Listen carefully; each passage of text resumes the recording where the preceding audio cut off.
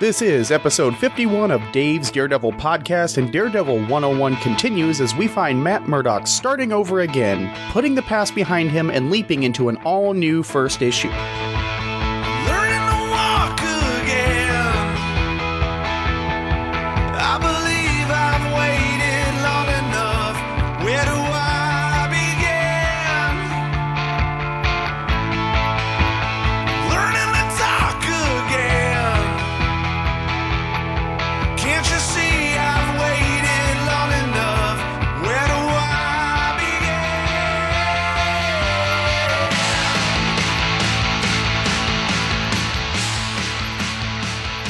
Welcome to Dave's Daredevil podcast. This is the 51st episode of the podcast dedicated to Marvel's Man Without Fear, Daredevil. I am J. David Weeder, but of course you can call me Dave. I host this little shindig, and this week is a brand new installment in my series within a series called Daredevil 101, which is all first issues all the time. The goal is to try to give starting points for new or lapsed fans coming back to Daredevil because of the Netflix series. And remember, as part of Daredevil 101, if you share this week's episode on Facebook or Twitter, you can actually be registered to win a free digital copy of this issue through Comixology, courtesy of me. That's right, it's that easy. Just share this episode on social media to try to get the attention of those new or lapsed fans, and you could end up with a free digital copy. Win-win. So after you share it, the winner will be chosen midweek at random, and I will contact you and get some information from you. And speaking of the Daredevil Netflix series, as this episode is dropping, it's here. It's out. You're probably streaming it right now, which means I'll get probably the lowest download numbers for the show in a long, long time, but I'm okay with that because the show is going to be there waiting for you. But right now, you should be definitely streaming that show. Now, I will be streaming it this weekend as well, at least the weekend of this release. And then on Wednesday, April 15th of 2015, I'm going to drop a full special all around that Netflix Daredevil special. What's good? What's bad? What was the experience of binge watching that entire series? So look for that this coming Wednesday, the 15th. And of course, since it's April, when you hear this, spring is in the air. Temperatures are hopefully warmer. But as I'm recording this, it's still February. Snow is on the ground as I speak. It's been a couple of storms. Overall, not that bad. But this past weekend, I was snowed in a little bit. Roads weren't that great. So I decided to just camp out. And I've been doing some reading. Not just in Daredevil. Of course, I do that for the show. But I've also been reading the Howard the Duck Omnibus. I had to get it. I had to do it. Now, admittedly, the full run of the series itself is on Marvel Unlimited, but the Omnibus includes the Man-Thing material where Howard made his debut, some material from the Howard the Duck Treasury Edition, as well as the issue of Marvel Team-Up. And if you're not familiar with the series itself, if the 1986 movie is the only frame of reference you have, get the to Marvel Unlimited, because this is a solid series written mostly by Steve Gerber, with art by Gene Colan, and it really is exquisite. Now, this is a creative team that we're going to meet soon within the pages of Daredevil down the road on this very show, but they really do some outstanding work. As odd as it is to state this, Howard the Duck is a story of the human condition, and yet it's told through an anthropomorphic animal. And yes, it's wacky, it's sometimes over the top, but the sense of humor is sharp. And you really grow to care for Howard. You really want to, even though he's a cranky curmudgeon, you want to be part of his world. So I can't recommend this omnibus enough. It's gorgeous, and of course Marvel does a great job with the presentation, the colors pop, the pages are great, and of course Marvel adds extra material. Things like Foom, a Marvel magazine, just talking about Howard the Duck, as well as Steve Gerber kind of giving him some of his thoughts. Very, very good presentation. I wish DC would take a page from Marvel's book here, because their omnibus editions, yeah, they look sharp, and I have several of them. For example, the Golden Age Superman omnibus. The colors pop, the art is sharp, everything looks crisp, but there's no real additional material. And if you're buying an omnibus, I mean, that's an investment. That's, anywhere from $60 to $100. It's a chunk of change. So I want a little bit back. Both my Daredevil by Frank Miller omnibus and Howard the Duck omnibus have some great supplementary material, but when I look at my Green Lantern omnibuses, both volumes 1 and 2, yeah, they have some great presentation, but they don't have any extras, so you don't immerse yourself. The same with the Flash omnibus. Great collections, great look, but I like a little bit more from that, and Marvel seems to deliver that a little bit more. But again, solid work by Gerber and Colan. We'll be seeing them, of course, down the road. You know I love Gene Colan, so it was hard to resist Howard the Duck, and it was a great way to while away a snowy day. But that's really all I've got for preamble. I'm really excited to get down to this. I know I've got a lot of notes for this week's issue, because we're talking about the 2011 relaunch, courtesy of Mark Waid, the beginning of a highly praised, highly enjoyed, dependable run on Daredevil that shifts the whole attitude of the book, and yet kind of plays with some of the same things we've been seeing. It's very interesting. We're going to talk a little bit more about that. Before I do, I'm going to play a quick podcast promo for My Star Wars Story. If you're not listening to this podcast, seek it out. It's from Scott Rifen of Dinner for Geeks, and essentially it's Scott talking to people about their experience with Star Wars as children or as young adults, about being collectors, about the first time they saw the movie. It's very personal, and Scott really knows how to drive that podcast to the right area. It's one of my must-listens now. So I'm going to play the promo for My Star Wars Story. Once you're done listening to this episode and watching Daredevil on Netflix, seek that show out. So I'll play the promo, and I'll be back in just a moment. In 1977, the world changed. The film industry was transformed. The popular culture rocked. And young minds forever altered. Star Wars arrived. And nothing would ever be the same again. Though everyone wasn't affected in the same way, everyone was affected. This is My Star Wars Story. My Star Wars Story, monthly at mystarwarsstory.com. And we have returned. Now, last week, I talked about the beginning of the second volume of Daredevil that began with a Kevin Smith, Joe Quesada, Jimmy Palmiotti run. That particular numbering went for 119 issues, and it included runs from Brian Michael Bendis and Ed Brubaker, and then it rejoined the original numbering to coincide with issue 500. Ran just a little bit longer after that, up to 512 under writer Andy Diggle. This led into the Shadowland story. Now, I'm not going to get into the nuts and bolts of the Shadowland story, but long story short, it took Daredevil off the board a little bit. And then that book became Black Panther Man Without Fear. So when it came time to put Daredevil back on the board, it was at a time when Marvel was kind of freshening things up. Not quite Marvel Now level, but there were quite a few relaunches over the summer and fall. Captain America had relaunched, and the original numbering became Captain America and. You saw Punisher relaunch with Greg Rucka, Moon Knight relaunched with Bendis, and The Incredible Hulk would relaunch with Jason Aaron. So it was ripe and time for Daredevil to re-enter the Marvel Universe. Enter Mark Waid. Now, Waid was a well-known, well-regarded writer. He had started out with Impact Comics, writing things like The Comet and The Legend of the Shield, and then went on to really big renown with a great Flash run. He also did the books Irredeemable, Incorruptible, as well as many, many things. To put it succinctly, he was at the top of his game. Now, Mark Waid, if you don't know, he knows his comic history, inside, out, backwards, forwards. This is a guy that pretty much knows darn near everything. I don't like throwing the word expert around, but Mark Waid is as close as you get to a comic book expert. So with Waid on writing duties, we brought in Paulo Rivera. Rivera is a very stylized artist. I knew him more from his painting work in the Mythos series of books, which retold the origins of many Marvel characters, almost like an Ultimate style, but not quite. Just non-continuity retellings. Now, as I remember it, the hype and excitement for this relaunch was, at best, mid-level. I mean, it got attention, but it wasn't quite bombastic. However, the run that would ensue from this first issue we're about to look at would build hype by word of mouth. It was that good. So let's take a look at this first issue, Daredevil number 1 from September of 2011. It has multiple covers. I'm going to look at the main one up front, and then we'll look at some of the subsequent covers a little bit further down in the episode, just for time. The cover shows Daredevil leaping through the air, billy club in hand, blocking his eyes with one section of the club. And the background is comprised of shapes made from words. So specifically the sounds of that particular object forming the shape of that object. Which is kind of what endears me to this cover. I don't so much like Rivera's depiction of Daredevil here. I think the club in front of the eyes is a little bit too on the nose, and Rivera does that quite a few times in the issue proper. We get it. Matt's blind.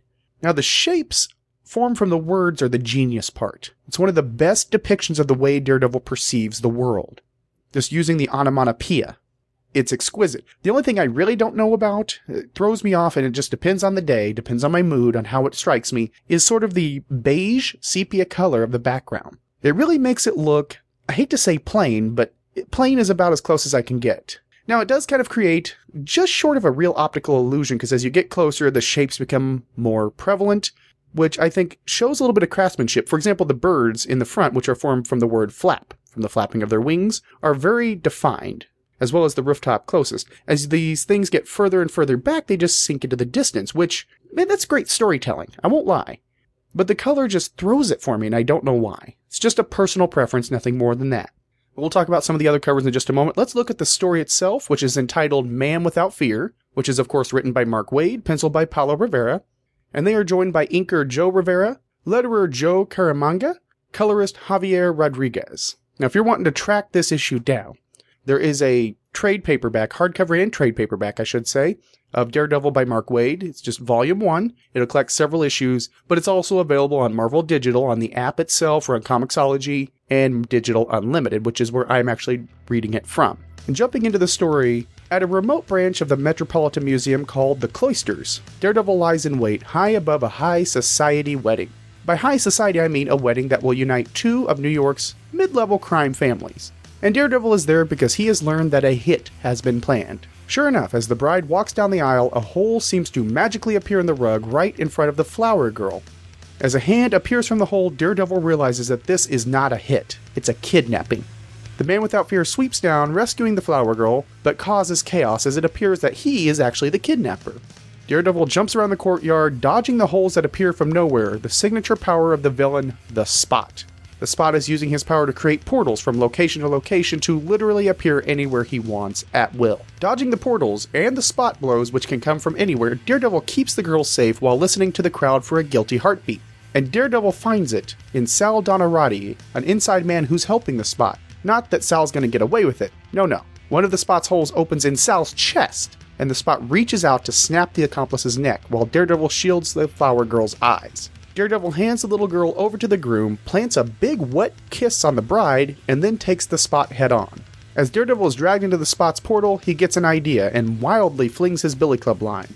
The opening wraps with the front page of the Daily Bugle showing Daredevil's kiss with the bride, and the Spot with a billy club protruding from the Dalmatian-like spots on his costume, felled by his own portals.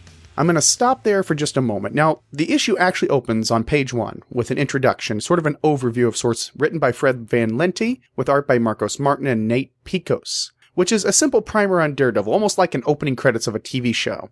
They're just little random vignette images, kind of telling Daredevil's background, Jack Murdock, accident, etc. I like this as here because this is a first issue. And yeah, I know it kind of builds off of over 500 issues before that, but this is still a first issue. It could be anyone's first issue. And I don't necessarily mean that rhetorically. I mean, it could be anybody's first issue. Of all the issues I've chosen, this is the one that I feel is probably the best jumping on point for a general audience. So having said that, jumping into the story itself, we find Matt at the Cloisters. Now, this is a real-world location. It was opened in 1938.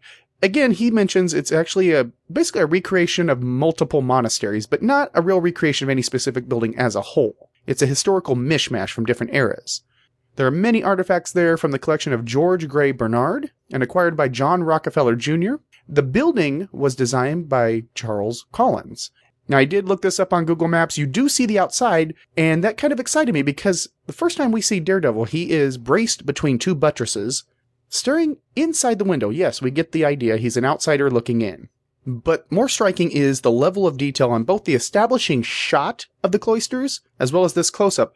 From the Google Maps, I was able to see from Street View, this is exactly what it looks like. These buttresses are there, the windows are there, and what a great location to start this in. Yes, we're in New York, but we're really not in New York proper. So we're already out of our element with Daredevil, and Mark Waid is basically telling us up front, look, things are going to be the same, but they're not the same, if you know what I mean. Daredevil as a concept is there, but the approach and the attitude is going to be different. And after that simple statement, well, we jump right into the story. Here's Daredevil. Here's why he's here. Boom, we're moving. We're moving, kind of like a museum tour, and we're walking. Waid has really put a lot of thought into Daredevil's senses. For example, he hears the shift in the echoes of the organ music, and that's how he realizes this hole is opening. The landscape is changing. Matt's looking at an embossed invitation, and he actually has a moment to struggle to make out the groom's first name. Because at first he thinks it's Victor, but it's actually Vincent. I like that detail, and here's why. As has been pointed out in several emails and by myself, the approach to Daredevil's senses has been varying. Some writers basically ignore the fact that he's a blind man, and just have him operate as a standard superhero, and that takes away something special from Matt. Yet, other writers make the effort to really get into the mechanics and explain certain actions that we would take for granted through the use of these senses. Waid takes that and shifts it up to 11. And the art matches that as well. For example, things seen through Matt's radar sense are really defined by stripes and shadows. By that I mean it's a black background. The shapes are vague, and again, they're little stripes in the black. So that's playing with color and just with definition. It's an image, and yes, you can make it out, but you still get the idea, oh, okay, this isn't seeing as we would normally think Daredevil is seeing. So essentially, we don't forget Daredevil's a blind man, but we do understand, yes, he perceives in a different way. And then the Spot shows up, which really threw me the first time I read this, because, well, the Spot, as I mentioned, he opens portals. He looks like a Dalmatian, he's got a plain white costume, and for a long time he was looked at as kind of a Mort. Now, he made a debut in Spectacular Spider-Man number 98, that was from 1985, and he was actually Jonathan Owen, who was working for the Kingpin to replicate Cloak's powers. Cloak is in Cloak and Dagger. Except when he got to this point, a machine shorted out. So his device backfired on him and it gave him access to a crossroad dimension. And again, he's looked at as a very minor villain, not a great threat. Yet here we have a very public kidnapping for a potentially huge ransom. And the details in these scenes that Rivera is giving us, they're astounding. There's a lighter on the table near the candles. And surprised looks on the bridesmaids' faces. The people in attendance all look individual. They're not stock faces. As well as the cloisters actually looking like the correct courtyard. Rivera really brings his A-game. Another thing that really struck me and made me happy is Daredevil's Billy Club is sort of back to its more basic classic version. I mean, he has the thong to hold on, but the top now actually curves into a hook. Now by curves, I want to be clear. It doesn't do a rounded curve. The mechanics look fantastic. Basically, it pivots at about a 45-degree angle at 2 points, creating a square hook. So not only does it replicate the original concept of the Billy Club, it does it in a way that makes sense and that is very grounded. And this Billy Club, like some of his Billy Clubs before, can be combined for length into a staff. And throughout the run, even without Rivera, within Chris Samney, the Billy Club remains fantastic. And when Daredevil first sees the Spot through his radar sense, it's one of the moments that really sold me on this run when I first read this issue. Just the thought process that went through it, because you're looking at the Spot and he has these holes in him. Daredevil can perceive the holes even though, well, the normal eye would not see this. So the Spot comes off like some weird MC Escher looking shape.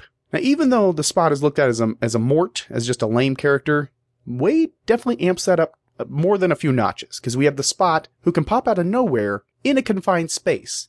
So within these few pages we have this paranoia that's just incredible. Again, small space, Daredevil's trying to save this kid, and out of nowhere, the Spot can grab her from anywhere, anytime. In another sharp way that Matt's radar sense is presented, we see the outlines of the people at the party as he's examining them, trying to find that guilty heartbeat. The heartbeats are defined within that character. So within the body, you see the register almost like Arkham Asylum video games, and Sal stands out because not only is it broader, it's yellow. So visually, we're immediately on board. It's a very plausible way the radar sense could work. And this is a great way to redefine it, as we're not looking within the concentric circles that Daredevil's radar sense has been defined by for so many years. We're looking at a true visual reimagining. And it brings a certain level of subconscious excitement to this, because it is very much the same, at the same time very much different. And it freshens it up in the right way. And if the paranoia-inducing closed quarters made Spot a little bit more formidable, well, Spot snapping Sal Donarati's neck really just kind of sold that. We're dealing now with a relentless villain who's not above just totally killing somebody from within his own chest. That's terrifying. Now, on the theme of everything's the same but everything's different, we're coming back to a more swashbuckling Daredevil. He's not brooding. He's not morose. He's almost, I wouldn't say having fun being Daredevil, but he's definitely in his element and content to be Daredevil. And this is sealed by the kissing of the bride. The moment when I almost applauded this issue. It gives her just a big wet kiss as her, well, husband-to-be is a little pissed. But it immediately made me laugh, because Daredevil's being brazen in the face of true danger. The Spot's still around. And he's about to face him, but before he goes, darn it, he's going to get that kiss in. And of course, Daredevil uses his wits, throws the Billy Club, and just makes a mess out of the Spot, using his brain. Plus, well, it kind of blows the reader's mind. It's one of those things that is, immediately kind of makes sense, but it's also something you would never have thought of. The opening's more of a pre-credit sequence. We're in, here's the story, boom. But it's capped by the Daily Bugle front page. This is something that's going to be a theme.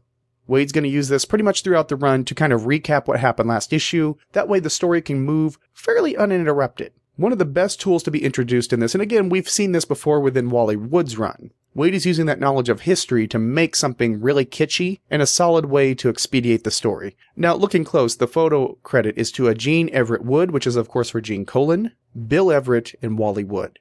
Again, a detail that I just want to applaud.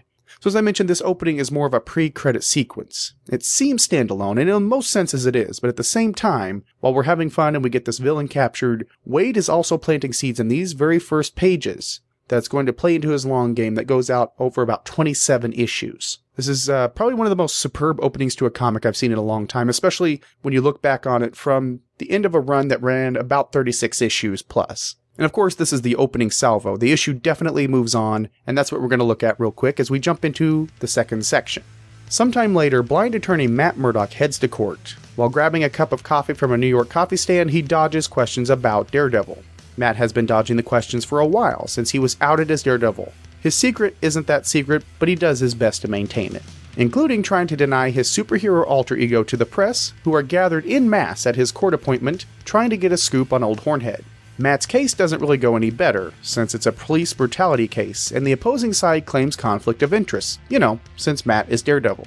The case gets a continuance, and Matt is forced to refer his client to another, less distracting lawyer. Later, Matt ponders his dismal day in court on a rooftop when he is approached by the new assistant DA, Kirsten McDuffie. McDuffie implies that Matt should think about the liability that he poses for potential clients, while also testing him for confirmation that he is Daredevil. Before she goes, Kirsten mentions that other lawyers were scared off the case that Matt's working on, and if she were Daredevil, the question she would ask is, why? Matt decides to do some investigating and dons his familiar Daredevil costume, arms his billy club, and leaps off. But he doesn't get far before his senses catch somebody on a nearby rooftop with a gun. But it's too late, the gun fires, but the gun does not fire bullets, it fires anti-radar chaff, blocking Daredevil's senses, making him vulnerable to attack. And as Daredevil struggles to get his bearings, the attack continues as an object flies through the air in the form of a round red, white, and blue shield. And the issue ends. What an ending. Before we get to the ending, let's go back to the beginning of this segment. Matt has had a really hard time putting the cat back in the bag, so to speak, since his identity was revealed. Once something like that's out in the open, it's like toothpaste. You can't really get it back in the tube, not fully. I love the interaction with Stu the coffee guy, because Rivera makes Stu give Matt a really great look that simply says, I'm not buying into your bullshit. And Matt even tries to fake it out. Hey, I have a 20. That's a 5. Oops. It's charming. But at the same time, Matt is rebuilding, and that's a theme to this issue. Really, Bendis and Brubaker took him on a dark journey that basically just shredded him. I mean, it should have totally crushed him, yet Matt is really trying to move on in a new fashion, which we're going to talk about as there's a backup story here. And again, Waid proves that he's got a great handle on these senses, as Daredevil's able to figure out what time it is based on the position of the sun and the barometric pressure. I can't say that any other writer beyond Waid has had their finger on the pulse of how Matt's abilities work. I mean, it's just fine details, and that's what draws us into this run. And even though he's standing amongst the press denying that he's Daredevil, Matt also has a moment where he gets cocky just before he goes into the courtroom. He throws his coffee cup directly into the trash. Again, we're right in front of the media, where he just denied being Daredevil. And of course, that cocky attitude is going to get taken down a few notches as, he fails his client. This guy's name is Jabroni. This poor guy. And really, I would think in the real world, the opposing counsel doing his line about Matt being Daredevil would be thrown out. I think it would be completely shut out of court because that is contempt. But it is something that needs to happen because we need to move on to a certain point. We have to put Matt in certain positions. Again, Matt's struggling to rebuild and move on. But it's not going to be easy. And so coming from that moment where he was cocky, getting knocked down a few notches in the courtroom, we find Matt standing on that rooftop, and his thought process is very humbled. Next time I won't let another lawyer hook me. And his final thought, his real core of his thoughts that he has to kind of dig down to is he embarrassed Foggy. And this just says something to Matt. His real feelings are buried deep for a lot of things. I've talked quite a bit about Matt whitewashing things, trying to see the best in things, not necessarily looking at them positively, but trying to take out some of the negative, because Matt has to retain certain levels of faith in himself and humanity. And because of that, he's really looking at the surface of that incident. Well, the lawyer hooked me. The lawyer totally owned me. But at the end of the day, he has to dig down and realize, I just totally jacked up. I embarrassed Foggy. I embarrassed my client. And that's where the humility comes in. And we're seeing Matt really start to get down to the meat of things and start looking at what is there instead of what he wants to be there, what he needs to be there. Waid is somebody who has totally immersed himself in Matt Murdock and knows this character inside and out. We're looking at 14 pages in, and he's already defined several things on Matt. And he's working to move the character forward by taking away some of those components that have blocked him in the past.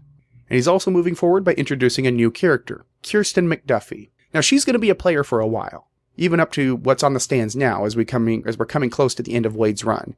Of all Matt's romantic interests, she is everything that they weren't and more. She's actually up to the task of being with Matt Murdock and Daredevil. Karen wasn't up to that, in a lot of ways. Some of that's because Matt pushed her away, but at the same time, she never really learned to reconcile the two. Not completely. Heather Glenn was a complete disaster and just terrible, terrible character. The Black Widow was the closest we ever got, but she's a little out of Matt's league, let's be honest. Sure, she could handle Matt being Daredevil and Matt at the same time, and the whole superhero lifestyle, but at the same time, her level, Matt's just not up to her level, let's put it that way. And Elektra, well, Elektra's just a train wreck, as well as Echo. Look, Matt's love life can be summed up very easily in a simple sentence, and that sentence is, that could have gone better. However, we have Kirsten, and Kirsten is one of my favorite characters introduced in this run, one of my favorite Daredevil characters, total, as far as the supporting cast. She totally calls him on it right up front, and doesn't buy into his denial. And one of her first lines is, you're standing awfully close to the edge, and Matt makes a retort, but at the same time, she immediately sees that not only is Matt physically standing to the edge, she sees what is actually going on in there. Matt's trying to suppress all those years that have shredded him, but at the same time, they're still there. They're still eating at him. You can only deny something like that for so long. It's like a severe indigestion. Yeah, you can push through and get on with your day, but that indigestion's still there, and it's going to eat at you for a while if you don't take an antacid. So in the span of a few pages, she puts Daredevil on the right trail without saying, look, I know you're Daredevil, but the idea that she says, if I were Daredevil, that's the question I'd be asking, just tells me Kirsten knows what's up in a big, big way. And I should stop praising her so much, but I really do like her that much. She just doesn't take any of Matt's crap. And at the same time, she moves Matt to action by mentioning, hey, these lawyers were scared off the case. You might want to check out why. I'm not saying you're Daredevil, but if I were, that'd be the direction I go. So Kirsten McDuffie, for me, gets a big, big thumbs up. I don't know if I've made that clear in my rambling. So Matt jumps into action, and the Billy Club, this piece of logic, I didn't know I nitpick sometimes, both in good and bad ways, but this is a great nitpick, this logic they're applying. Looking at when he swings off, again, we kind of have that square curve, but at the same time, there's a longer length, and the curve actually touches the top of the wall, while the bottom of the longer part braces against it, almost like supports for window washers and their platform, which is probably the most logical, plausible way I've ever seen the Daredevil Billy Club used. And I should mention that Matt is just casually jumping backwards off the top of a roof. He's that cool. And then we come to this cliffhanger. We've set up a few things. We had a great opening, which in itself is a nice little Daredevil vignette of sorts. And we've set up what's going to be a kind of an ongoing storyline, but at the same time, we end with a cliffhanger that is astounding. The radar chaff, which is a cool visual. And of course, we're dealing with complete chaos now. Matt is really blind. Somebody has pegged him, and we know who that somebody is. We see Captain America's shield coming at him. We're going to see a Captain America Daredevil fight. Well, we're not now. But if you were looking at the trade or going online, you could get that second issue. And the Captain America Daredevil fight is exquisite. So that's kind of the overall story. I'm going to come back a little bit and talk about the covers to this issue.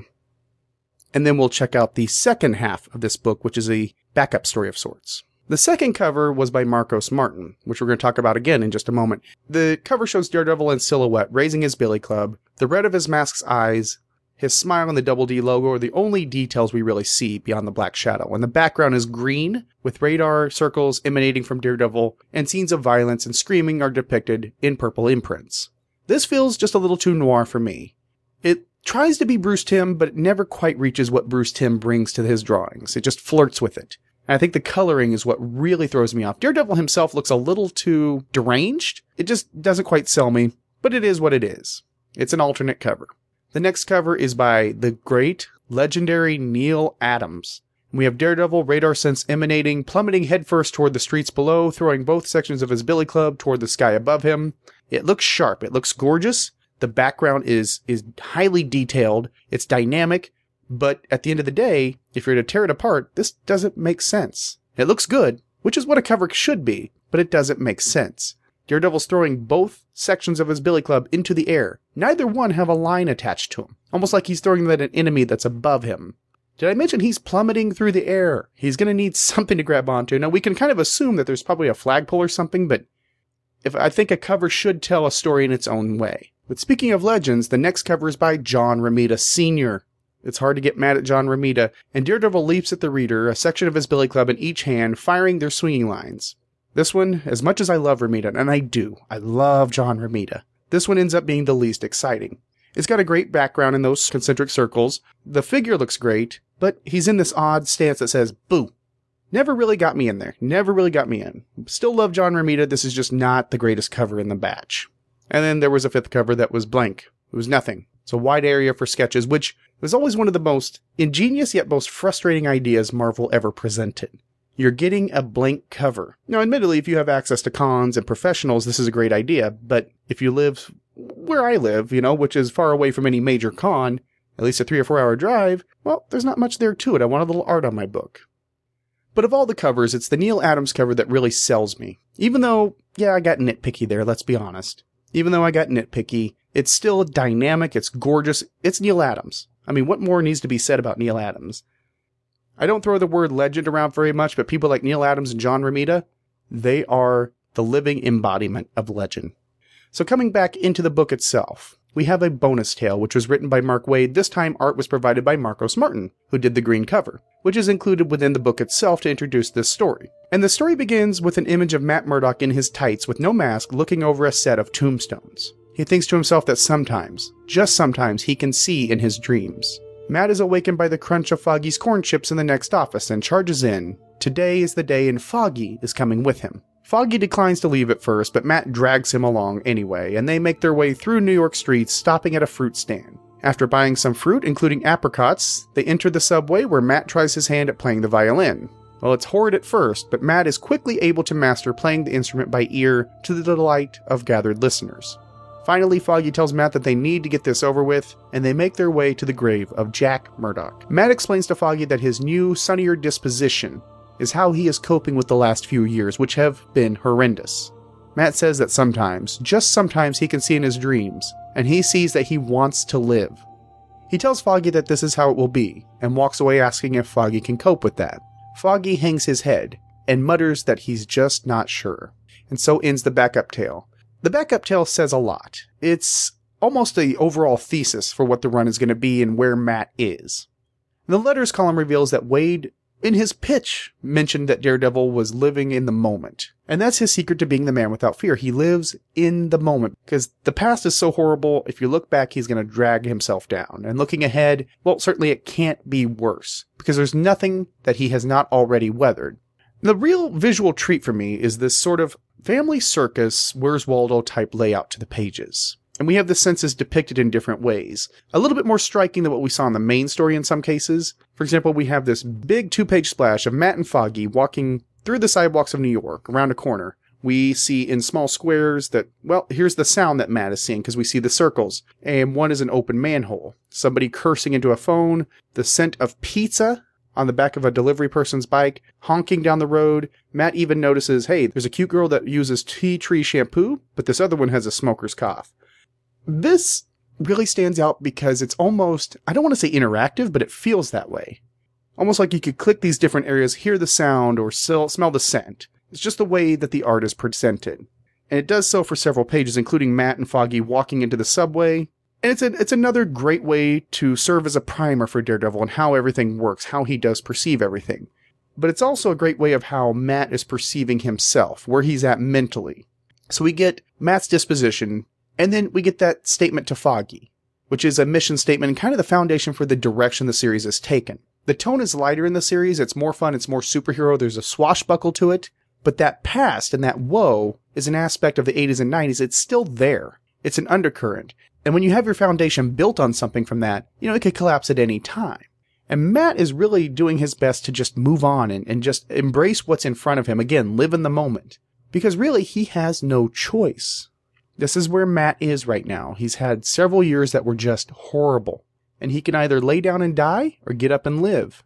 Now, the reason Foggy says that he's not sure if he can accept that is he is seeing that that undercurrent is still there. It could collapse. He's concerned for his friend. Matt knows it's there, but chooses to suppress it. Foggy, being a realist and being somebody who cares for Matt like a brother, wants his friend to really deal with what was there instead of ignoring it. In just these few pages that we have, they're meaningful and they echo all the way through this series. And I think it's a new way to do the same thing. Daredevil is still Daredevil. And yes, he has aspects of some of the more Stan Lee era Daredevil, as well as the Miller era Daredevil, or Nocenti, or even Bendis. But the perspective is from a place of a man who wants to live and wants to regain that passion that he had and keep the faith in humanity that he has to have just to operate. So let me give you my final verdict on this issue and we'll move into emails. Again, as I mentioned up front, this is the jumping on point of everything we're going to cover in Daredevil 101. This is the place I would point anybody. It's a fun read. You have a tone that's similar to Guardians of the Galaxy, that movie all the kids are liking. But it also takes continuity in stride. So you're not bombarded by the past, but you are given the pieces you need to. For example, Daredevil's identity being outed is mentioned. The fact that the past few years have been just rough on Matt. Again, we have a great opening, and it's a fresh artistic take. That concept, his abilities, Waid isn't reinventing the wheel at all. He's basically just giving it a fresh coat of paint and reinforcing it. He's replacing some of the spokes on the wheel, but it's still the same wheel. And again, this begins a long-term storyline. However, with that being a long-term storyline, the individual issues feel satisfying, which is something that's missing in most of our decompressed storytelling. The great thing is you can get this for fairly inexpensive. And the great thing is this run is still in print. You can get it inexpensively. In fact, I actually double-checked on Comixology. For $49, you can actually get the whole run digitally. That's directly on the Comixology website, Marvel.com website. It's not available in the app, but really I would urge you to take that. That's a great deal. It's a great read. It's got some of the most inventive storylines in it that you've ever read in a Daredevil tale. It manages to be grounded but take some of the wackier aspects and ingrain it in a way that makes sense.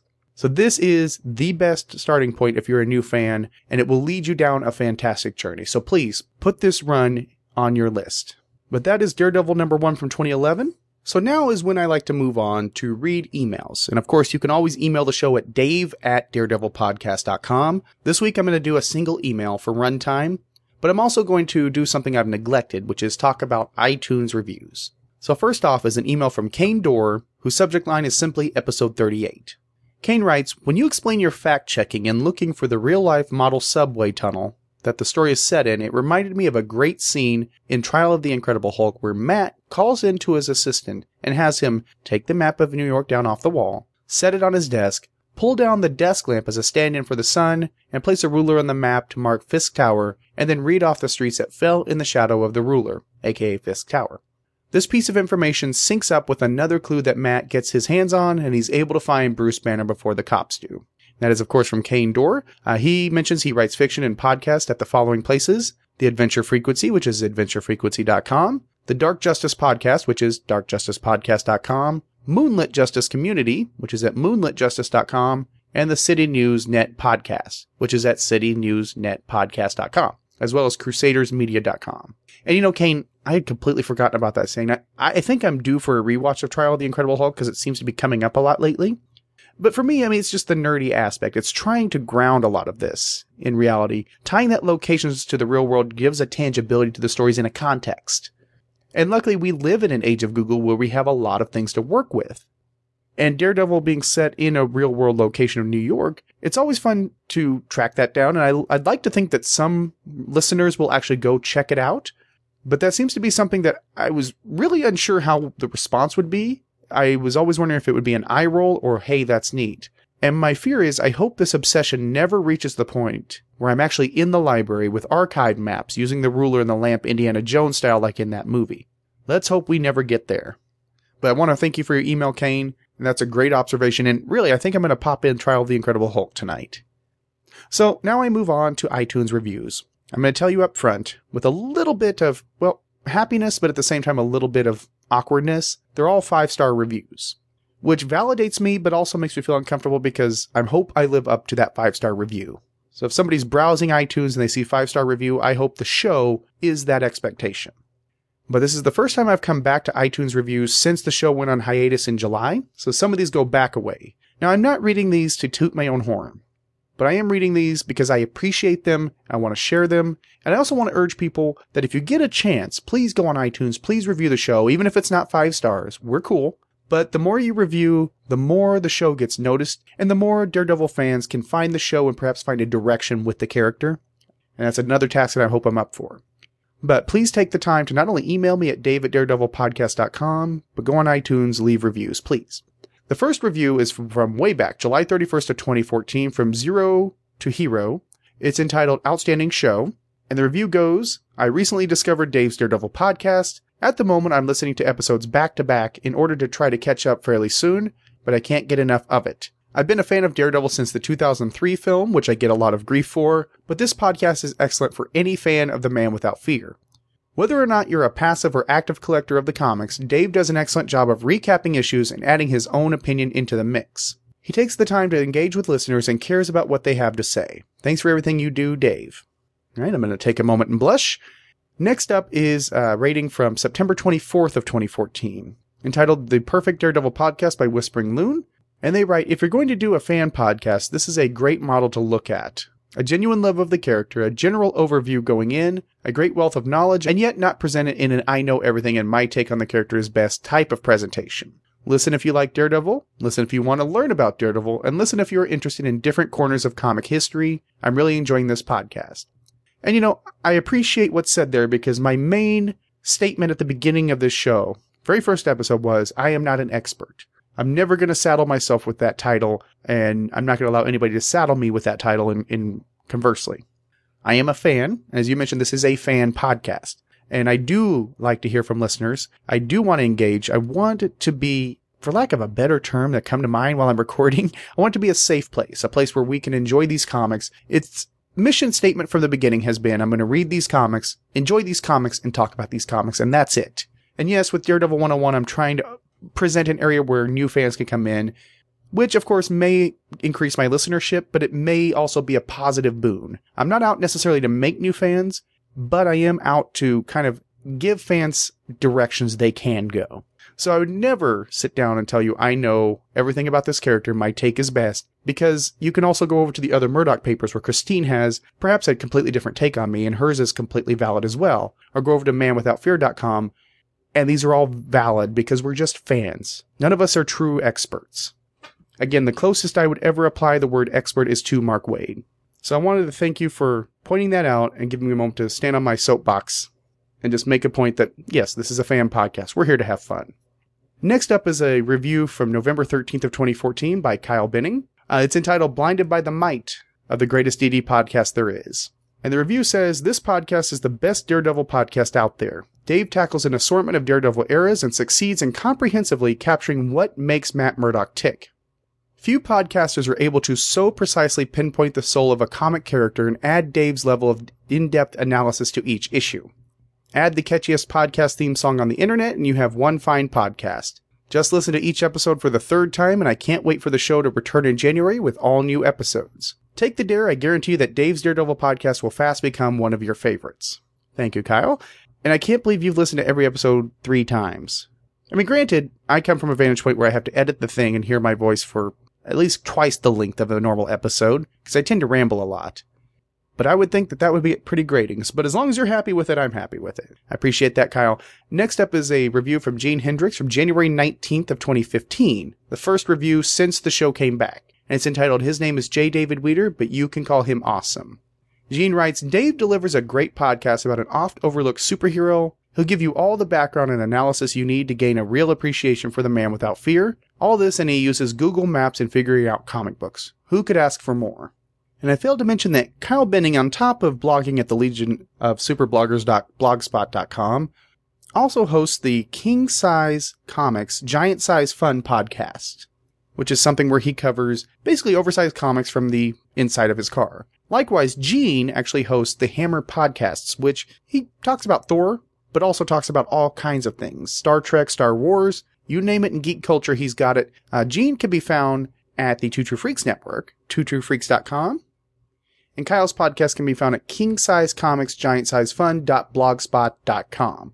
So I apologize for almost missing my pimpage opportunity, but definitely check those out. Good friends of the show. The next review was from February 4th of 2015 by Hal Greenbaz, and it is entitled, If You Don't Want Another Comic Book Title to Be Obsessed With, Don't Listen to This Podcast. The review goes, I've always had a special place in my heart for Daredevil, but of late, for budget reasons, he's taken a back seat. This was until I started listening to this wicked awesome, from the Boston area, podcast. All I can say is thank you, Dave. Not only for the podcast, but for giving a real reason to try Marvel Unlimited. Hey, maybe they should pay you a commission for that. So now I have my Daredevil and read it too. Thanks again, Dave. You're wicked awesome. Whoops, there I go again. And the final review is from J. Weber121. It's from February 14th of 2015, Valentine's Day. It's entitled Great Podcast. And it reads, as a total foreigner to the comics, this is a great podcast to help me get a good idea of what this character really is. I unfortunately don't have the time to catch up by reading the books, so this has been great. Even though people who have actually read the books will always know more than me, I feel like I'm becoming at least competent in my understanding of DD. Thanks for making a great show. But I want to say I appreciate all the iTunes reviews. It really does humble me. It makes me thankful to be doing this, that there are people that are enjoying it. Again, as I mentioned last week in the 50th episode, I wasn't quite sure what the audience would be, but I'm glad to find that I have a passionate, stable group of listeners. So thank you. Thank you again. But I know we're running long this week, so I'm going to wrap it up. Remember Wednesday, the Netflix Daredevil special. But of course, you're probably watching the show as this episode makes its way through the feeds. I'll be talking about all 13 episodes, binged watched for my pleasure, but dissected right here in a one-off special. Now, after that, next week, that's another Mark Waid Daredevil #1, and they both reach a turning point with an all-new, all-different first issue. It's a new city, no secret identity, and a heart-stopping chase against the clock in a ticking time bomb. That's 7 days from now. Until then, justice may be blind, but it can see in the dark. Million miles away, your signal in the distance, to whom it may concern. I lost my way, getting good at starting over every time that I return. Learning to walk again, I believe I've waited long enough. Where do I begin? Learning to talk again. Can't you see I've waited long enough? Where do I begin?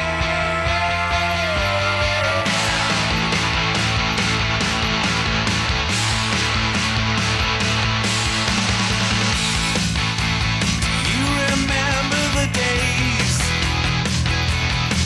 we built these paper mountains, then sat and watched them burn? Think I found my place. Can't you feel it growing stronger? Little conquerors, learning to walk again. I believe I've waited long enough. Where do I begin? Learning to talk again. I believe I've waited long enough. Where do I begin? You have been listening to Dave's Daredevil Podcast, which can be found at daredevilpodcast.com. You can subscribe to the show via the RSS link, iTunes, and other podcatchers, or stream it on the Stitcher app, which gives you instant access to a wide range of audio programs. Email for the show can be submitted to dave@daredevilpodcast.com or through the website's handy contact form. The show is on Facebook. Simply search for Dave's Daredevil Podcast.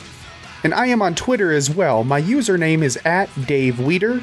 Weeder is spelled W-E-T-E-R. Daredevil and other Marvel characters are copyright Marvel Comics. Any music or sound clips are used for entertainment purposes only, and no infringement is intended. This show earns no money and exists solely for entertainment purposes only. I am J. David Weeder. Thank you so much for listening.